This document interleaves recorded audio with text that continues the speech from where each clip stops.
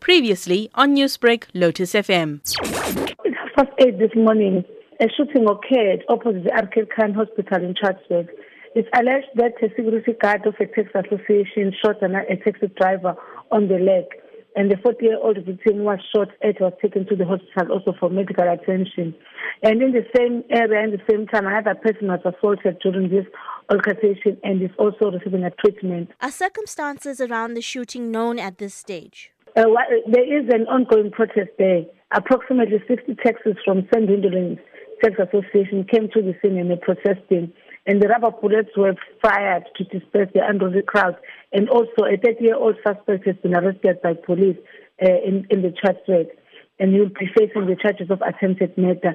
But the police are there in the area stabilizing the situation, although the roads are still closed, but the police are there monitoring the situation.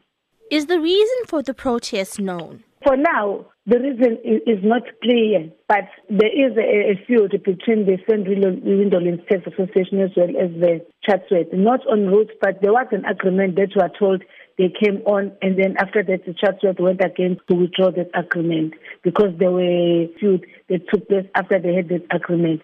But for now, we can only say it's just a feud between these two taxi associations. Is this incident related to the increase in taxi violence in KZN recently? In this case, I'm specifically talking to Gwendolyn Taxi Association and Chatsworth.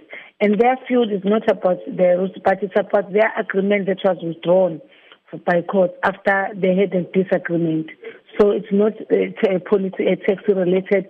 There's nothing that relates to taxi, but it's only this disagreement that they came on. Newsbreak, Lotus FM, powered by SABC News.